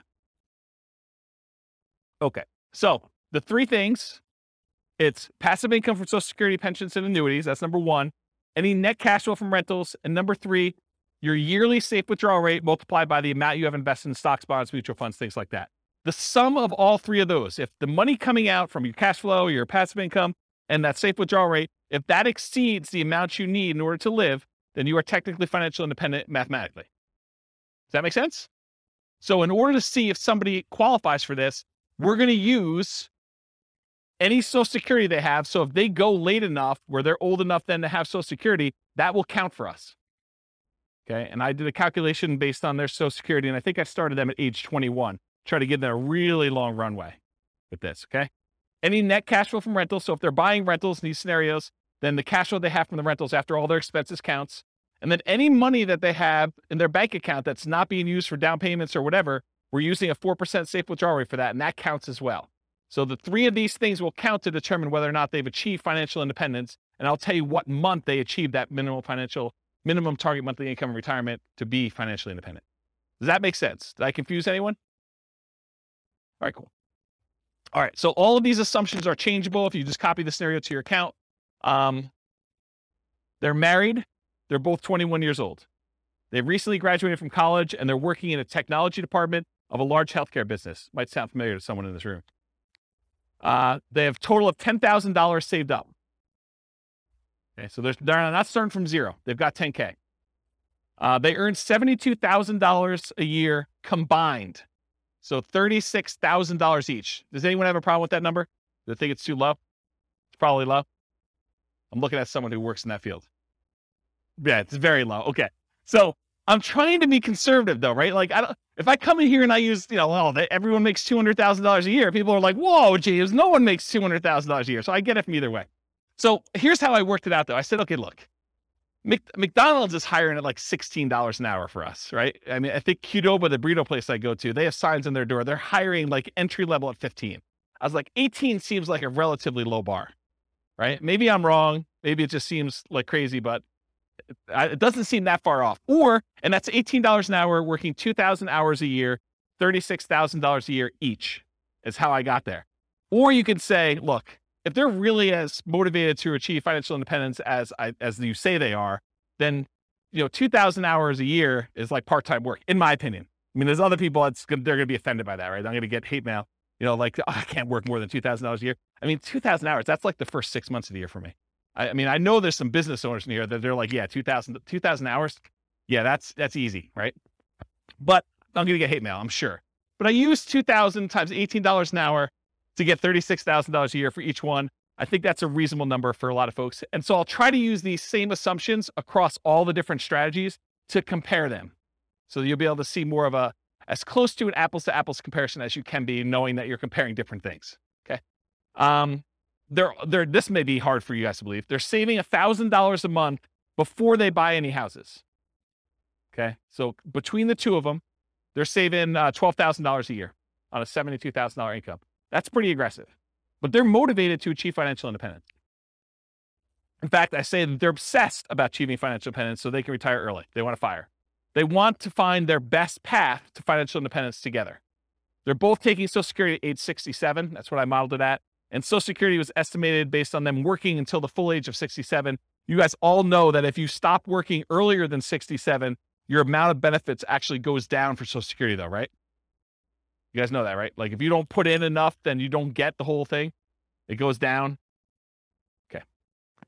So I've assumed though, incorrectly, that they've worked till 67. So if they get to the point where Social Security kicked in and it matters to them, that will be a factor. But if it's before that, it really doesn't matter anyway, because they've then achieved financial independence without Social Security. Okay. Any questions on the changeable assumptions? Because you can go in and change these. You're like, hey, look, 72,000 a year is crazy, James. I don't know where you got the number from. Nothing? Okay. This is the worksheet you have, the loan types. I'm just pointing out that when they do the 15% down loan, I'm using 6.75%. That's what I got yesterday when I called my lender as the interest rate for a 15% down loan. And in order to do that, they had to pay 2 points to get that loan. They wouldn't give us a par rate. They wouldn't give us a rate where you didn't have to pay any points. Okay. And if you're doing 20% down at 6.625, there's 2 points for that as well, but there's no PMI. And then if you put 25% down at 6.5%, that's par. There's no points required in order to get that rate, and there's no PMI on that one. Okay, so that's the interest rates I'm going to use. If they were, when we cover Nomad next week, we'll be looking at these conventional loans, and you'll see the interest rates for those, what they are. For example, putting 5% down is 5.5% versus 6.75 or 6.625 or 6.5. This is why putting only 5% down starts to look attractive, is the interest rate's so much better. We'll cover that. We do Nomad. Any questions on this before I go on next slide? Okay, cool. More changeable assumptions. I modeled this out for 60 years. So if for some reason they don't achieve financial independence, it's possible they achieve it after 60 years. Okay, so 720 months, 60 years. So they'll be 81 at the end of this modeling. Based on their income, I think I looked it up. It should be about a 17.85% effective income tax rate. That's what I've estimated it to be. I'm assuming a 3% inflation rate over a very long period of time, guys. 3% is reasonable. I know we've seen crazy numbers recently, but look out long time in history. 3% seems right about there. 5.5% mortgage interest rate for the owner occupant, but they're not doing owner occupants except in some examples here, but they're doing the investor rates, which are listed on your spreadsheet. They have a 4% safe withdrawal rate number.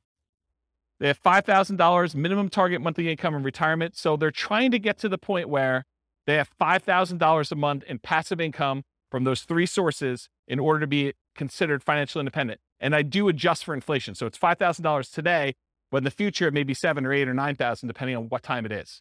Okay. And why did I pick $5,000 when they're making $6,000 a month? Because they're saving $1,000. So I want them to be at the same level of lifestyle, not at the same income. So they're not saving $1,000 anymore. They're only saving nothing because they've already achieved financial independence. And so we're trying to get them to the point where they replace their standard of living, what they're actually living on.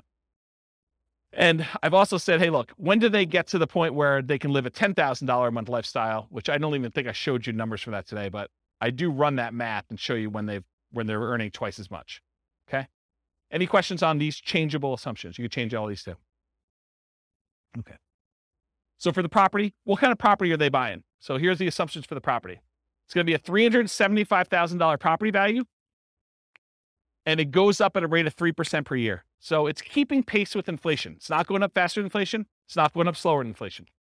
It's pretty neutral.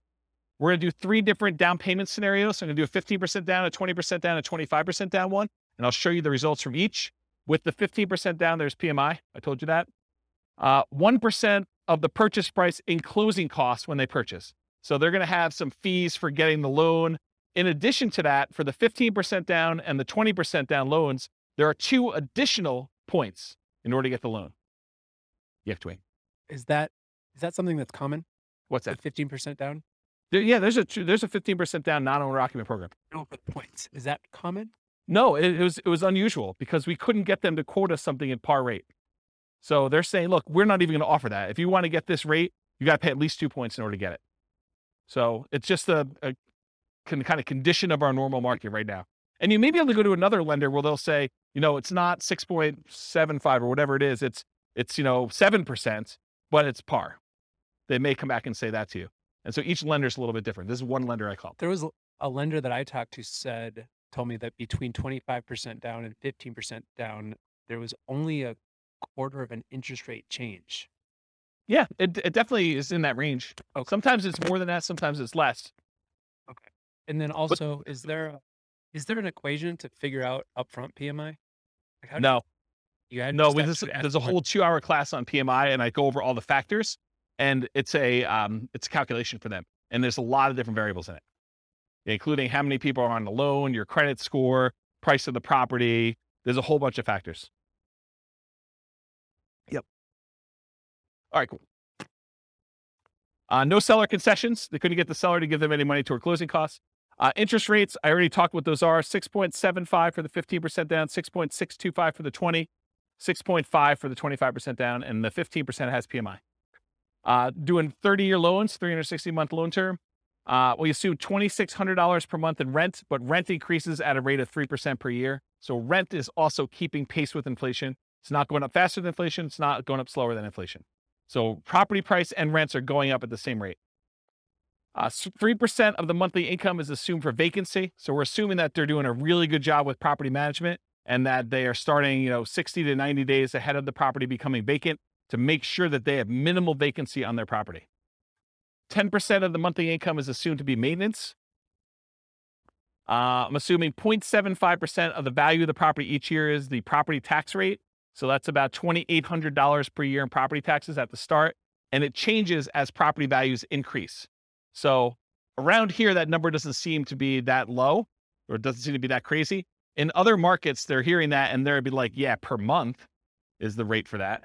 Or they may be like, whoa, that seems really, really high. So tax rates vary considerably across the country. 0.4, and you can change those. 0.4% of the value of the property each year is the assumed property insurance rate. So based on a $375,000 property value, that's about $1,500 per year in insurance. And again, that changes as property values go up too, because insurance should cost you more as your property value is worth more to continue to insure that property. Because if it burns down, they got to replace it.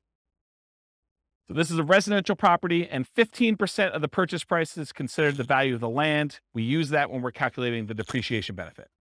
Any questions on the property assumptions? This is sort of I always feel like I'm like doing a magic trick and I'm showing you, look, there's nothing up my sleeve. Like I'm showing you all my assumptions so that you know exactly what is about to happen. Then when I show it to you, you can't be like, but what's the insurance rate for that? What's the taxes for that? How much income are they making? Because I'm answering all up front. That way you can't say to me later, but wait a minute. Okay. All right. So I wanted to show you a baseline of, hey, if they didn't do any real estate at all, if they just said, I'm going to invest $1,000, I'm going to save $1,000 a month, and I'm going to invest that in the stock market, I'm going to get 8% return in the stock market, how long does it take me to achieve financial independence if I only invest in stocks? And for this one, it's primarily that 4% safe withdrawal rate times the amount that they have invested in stocks, right? Because that's where the majority of their money is coming from. So in that case, it takes them 482 months, about 40 years. Someone who's saving $1,000 a month, that doesn't seem like it's that wrong, right? I mean, it takes you 40 years to save up for retirement. You're going to be like 61 years old at that time, and you'll have enough to be able to replace your income using a safe withdrawal rate by investing in stocks. Doesn't seem unreasonable. So that's how long it takes.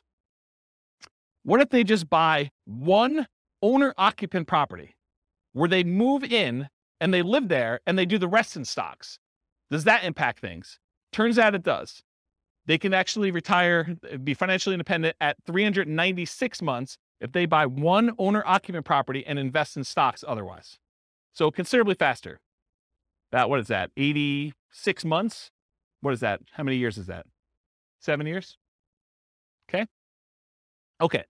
Now at this point, we've kind of taken it back. They have not opted to buy the owner-occupant property anymore. They're only going to buy rentals. They're going to continue to live in a rental themselves, and they're going to buy up to 10 20% down payment rentals. If they buy 10 20% down rentals, they live in a property that they're not buying a property to live in. They're just staying in the property that they're renting in and continue to pay whatever rent increases there are. It takes them 370 months buying 20% down rental properties in order to achieve financial independence this way. If they buy 10, 25% down rental properties, so they're putting more down, they're waiting longer in order to have the down payments, and they're delaying buying the properties, but when they buy them, they have slightly better cash flow because they put more down, they have a little bit better interest rate, they have to pay a little bit less in points, and they put more down, so they're borrowing less, so their monthly payment is lower. So they have the benefits of additional cash flow. That means that they can actually achieve financial independence in 346 months if they do it that way.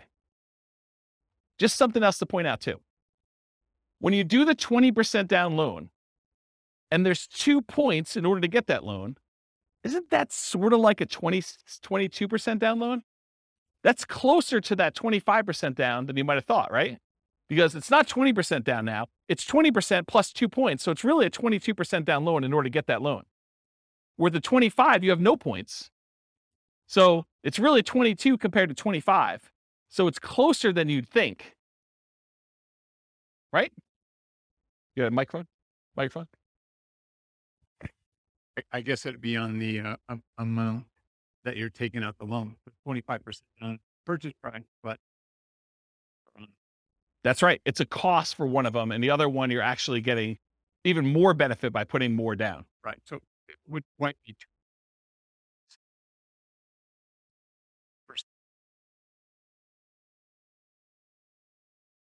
Yeah, I see what you're saying. Right. Yeah, you're right, because it's the 20% down is on the initial purchase price and the 2% is on the loan balance. Yeah, you're right. So it's 80% of the 2%. Right.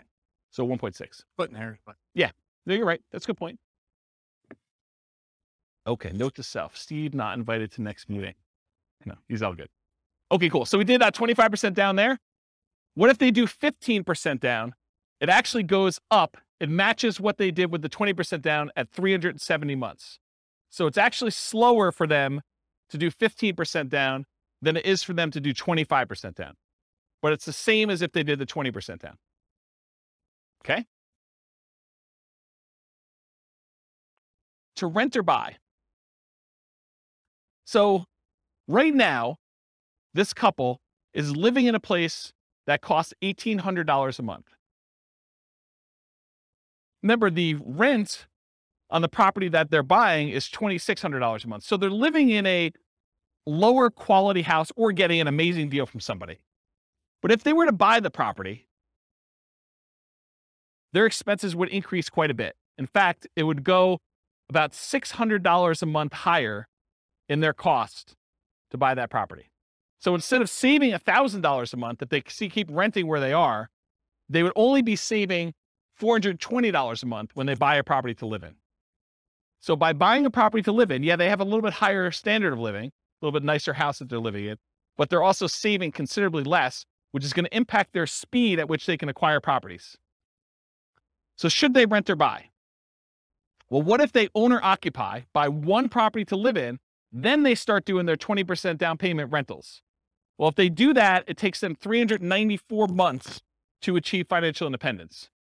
Before, if they didn't owner occupy, they were able to do it with 20% down rentals at 370 months. So it takes them 2 years longer if they decide to owner occupy and live in a little bit nicer property to achieve financial independence. What if they do 25% down? In that case, it takes the same exact amount of time, 394 months. That's if them buying a property to live in and then saving up to do 25% down payments to do that. What is going on at 394 months that they're both the same? We'll come back to that. And then finally, if they do 15% down, it's still 394 months. Why are they all the same? Does anyone know why they're all the same? If you're going to owner occupy a property, but then you're going to buy 20% down, 25% down, or 15% down properties, why are they all the same 394 months to achieve financial independence? It's not that they all get paid off. It's that their owner occupant property, they bought it not immediately because they didn't have enough for a down payment. So it took them a little while to save, but their owner occupant property gets paid off at that point. And when you actually have your owner occupant property paid off, you no longer need $5,000 a month to maintain that same standard of living. You actually are $5,000 a month, whatever that mortgage payment was, less. So your target to be able to achieve financial independence now drops. You no longer have to be able to afford that mortgage payment. You still need taxes and insurance, but not the principal and interest part. So that happens at month 394 because now they no longer have a principal and interest part of their mortgage payment. So the threshold for them to be qualified for financial independence is now lower. So they achieve it. Does that make sense? Okay. So why are they similar? Paying off your primary residence reduces the amount you need to qualify as financially independent. These are all right around when they pay off their primary mortgage, including the one where they bought one owner occupant property and they had stocks, because that also lowers the threshold then too. Okay. Any questions on this? Sweet. So changeable short-term rental assumptions. And I talked a little bit about this. Rents are going to be higher, but fees and expenses on rents will be significantly higher as well.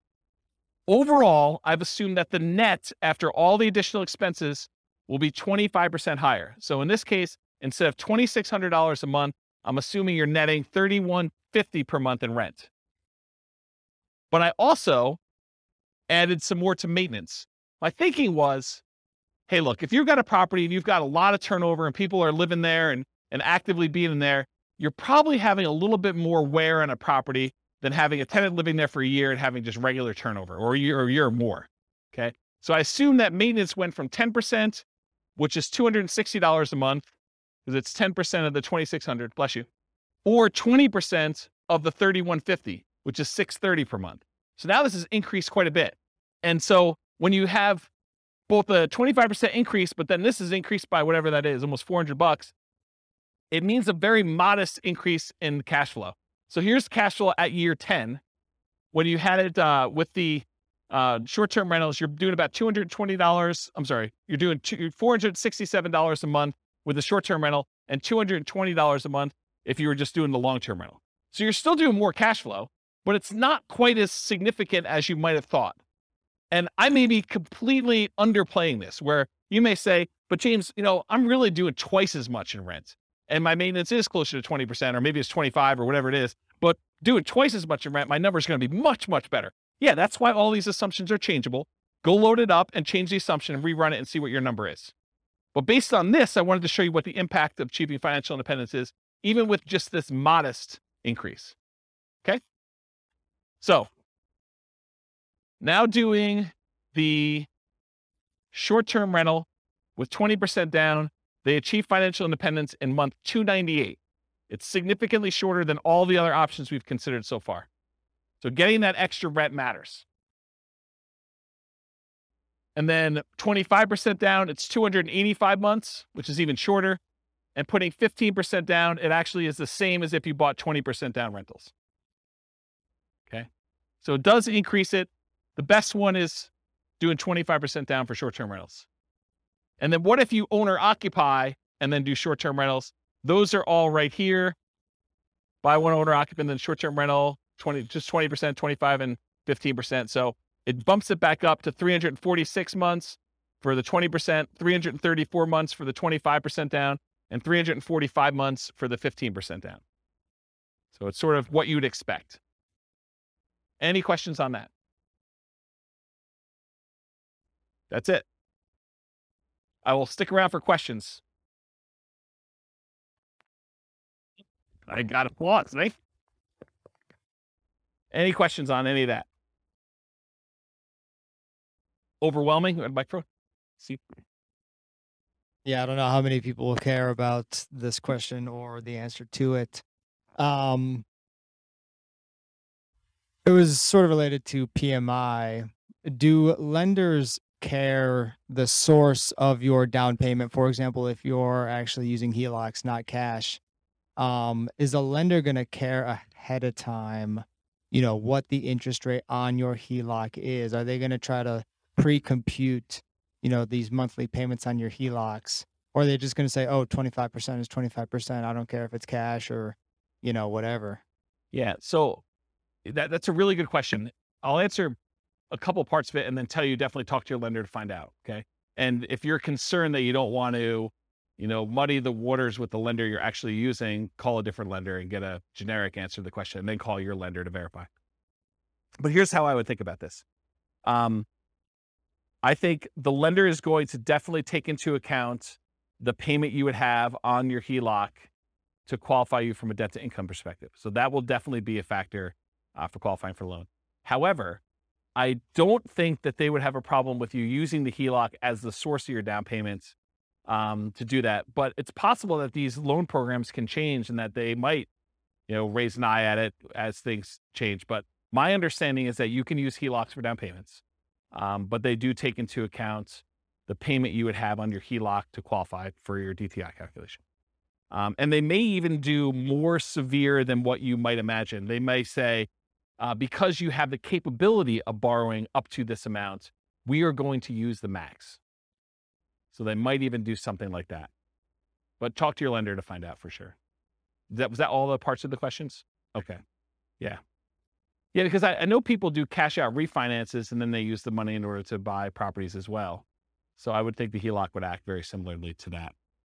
But they do, in general, they do care where you get your down payment from. If money just suddenly shows up in your account, they're going to want you to source it. They're going to want you to tell you where you got it from. I sold my Dogecoin or whatever it is.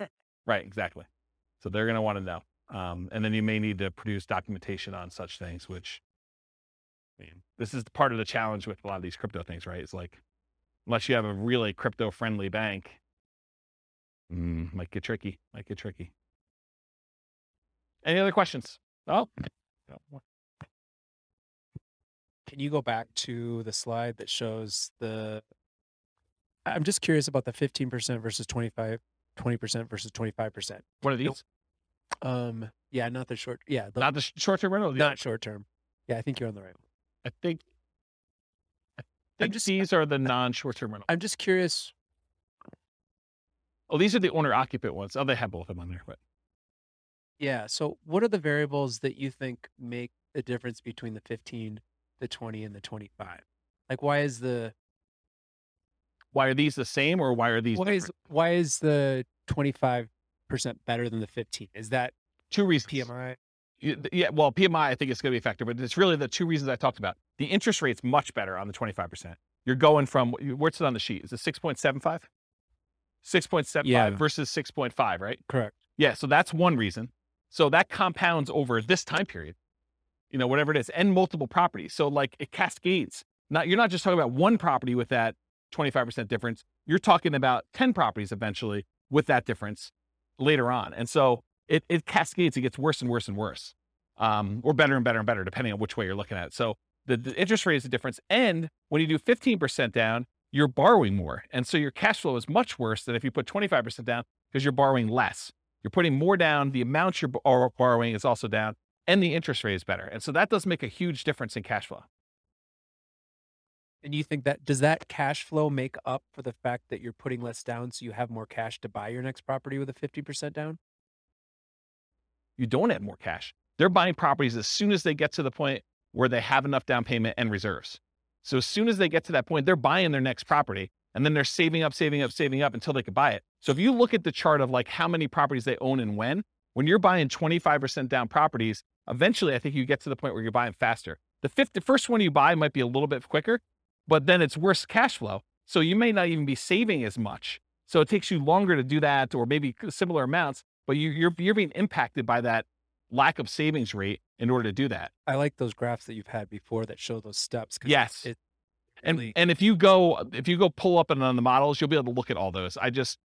The complaint I sometimes get is, James, you show me 300 charts. No. Right. Yes. It is the complaint I get, which, I mean, I like charts and I like showing the charts so I can show you all this stuff. But sometimes when we don't have that chart, like I've occasionally even said to people in the room, this chart, I'm not even going to talk about unless someone challenges me, because I want to be able to show you this as to like how I got to where we are. And so it's sort of like, it's like ammunition for arguments in class. But, today I tried to keep it simple and simplified it.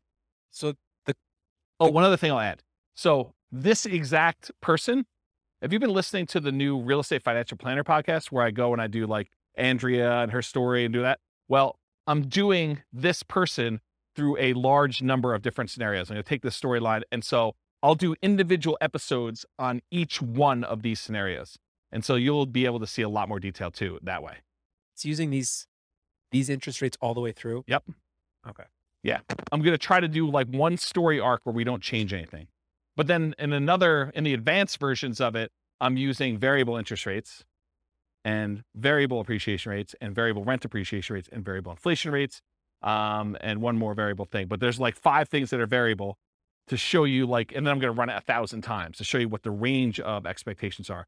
They may be financially independent anywhere between month 274, where it's 1 time out of 1,000, all the way up to month 495. I'm just making up these numbers. And that's 1 time out of 1,000. And the majority of them are in this range of here to here. And I'll be able to show you that in advance. And those are based on historical data, like the variable rates, No, they're variable. So like instead of doing an interest rate of 6.5, I'll say, look, it's 6.5 month 1, but there's a chance it could go up to 6.25 the next month, or it could go down to 6.375.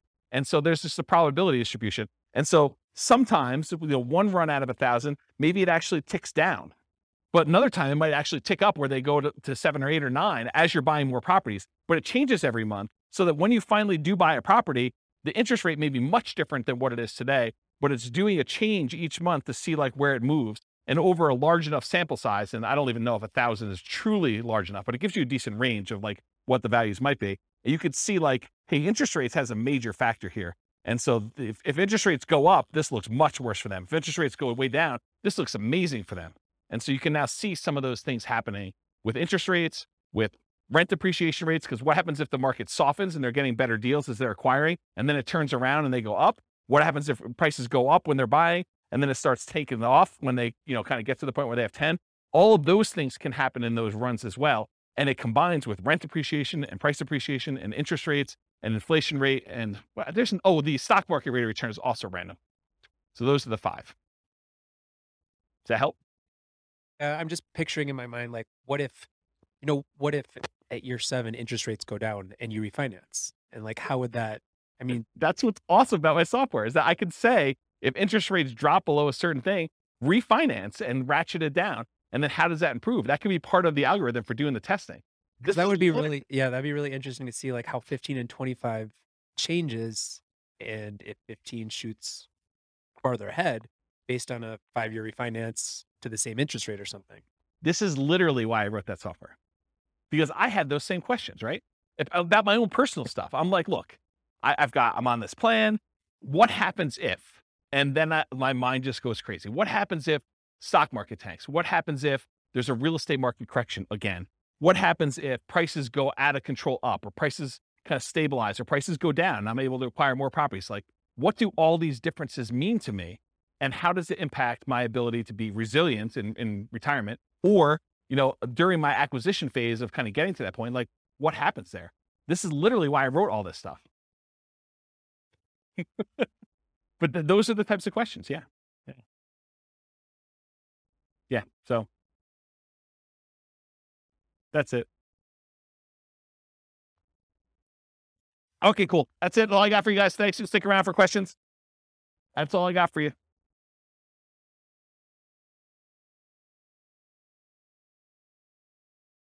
With home prices up, mortgage interest rates up, and rents up, but not quite enough to counteract the higher prices and interest rates. Cash flow on rental properties in Palmdale is harder than ever. Book a call with the Real Estate Financial Planner to apply our proprietary 88 strategies to improve cash flow on your rentals. See the show notes for a link to schedule your call and improve your cash flow today. If you're a real estate agent, lender, or professional in Palmdale that wants to help our real estate investor listeners, consider reaching out to learn about collaboration opportunities with this podcast. We'd love to add more value to our listeners by having you assist our investors buy, sell, and finance their real estate investments. See the show notes to schedule a call to discuss collaboration opportunities.